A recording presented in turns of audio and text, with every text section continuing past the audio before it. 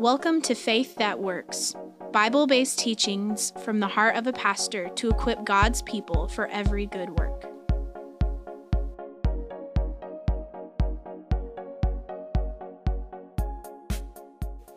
The Lord is my shepherd, I shall not want. He maketh me to lie down in green pastures. He leadeth me beside the still waters. He restoreth my soul. He leadeth me in paths of righteousness for his name's sake. Yea, though I walk through the valley of the shadow of death, I will fear no evil, for thou art with me. Thy rod and thy staff, they comfort me. Thou preparest a table before me in the presence of mine enemies. Thou anointest my head with oil, my cup runneth over. Surely goodness and mercy shall follow me all the days of my life, and I will dwell in the house of the Lord forever. The Lord is my shepherd. This is a mighty declaration. Yahweh, God, the Holy Trinity, is my owner and caretaker. In most Protestant catechisms, the first question asked is, what is my only hope in this life and in the next? And the answer, that I am not my own, but belong in body and soul to the Father and to his Son, Jesus Christ. When you consider the church of Jesus Christ as God's flock, we remember where our strength and future comes from. The sheep are not strong because of our number.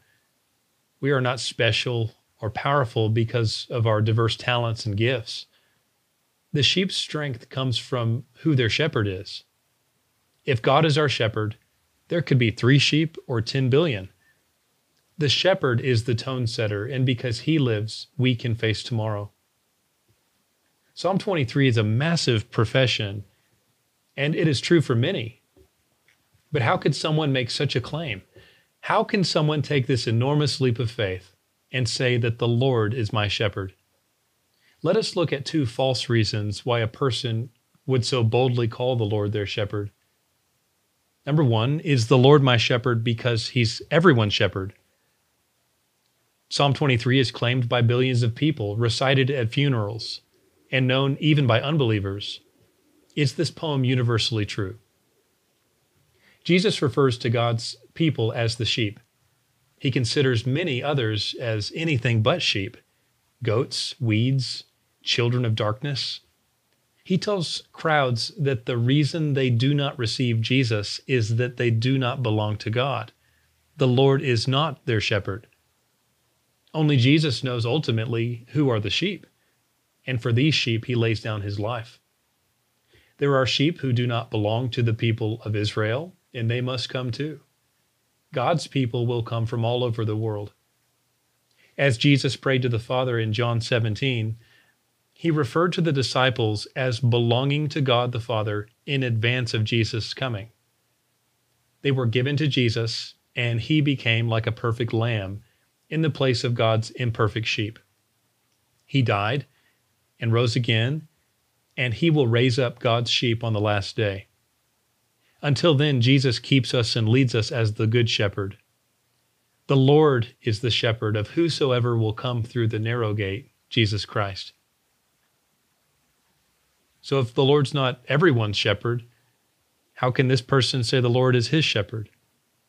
Is the Lord, number 2, his shepherd because I call him my shepherd? Romans 10 teaches that all who call on the name of the Lord shall be saved.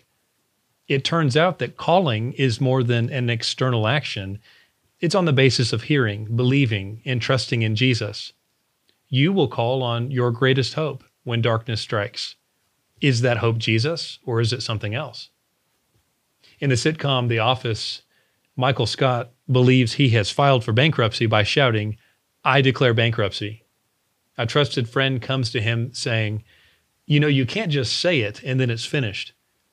Michael, in self-delusion, replies, "I didn't say it, I declared it." Does God become your shepherd just because you say so? In Matthew 7, Jesus answers this question. You are not God's sheep just because you call the Lord your shepherd, but everyone who is God's sheep will call the Lord their shepherd. Matthew 7:21, Jesus says, "Not everyone who says to me, 'Lord, Lord,' will enter the kingdom of heaven, but the one who does the will of my Father who is in heaven. On that day many will say to me, 'Lord, Lord, did we not prophesy in your name, and cast out demons in your name, and do many mighty works in your name?' And then will I declare to them, 'I never knew you. Depart from me, you workers of lawlessness.'" Calling Jesus Lord is absolutely a Christian behavior. It's an essential fruit of someone who is truly born from above and who clings to their blessed hope. But not everyone who uses their mouth to say Lord is actually of the flock. Being a true member of the flock includes professing Jesus as Lord, but it is not based on this. How then can the psalmist say, "The Lord is my shepherd"? The remainder of the prayer gives us the reasons. Claiming the creator and ruler of the world as our keeper is an astonishing assertion. It's unique because it's not the watered-down default and state of all mankind. It's bold and secure because it's not based on our claims, but our claims are based on God's grace, which has reached for us. The Lord is my shepherd.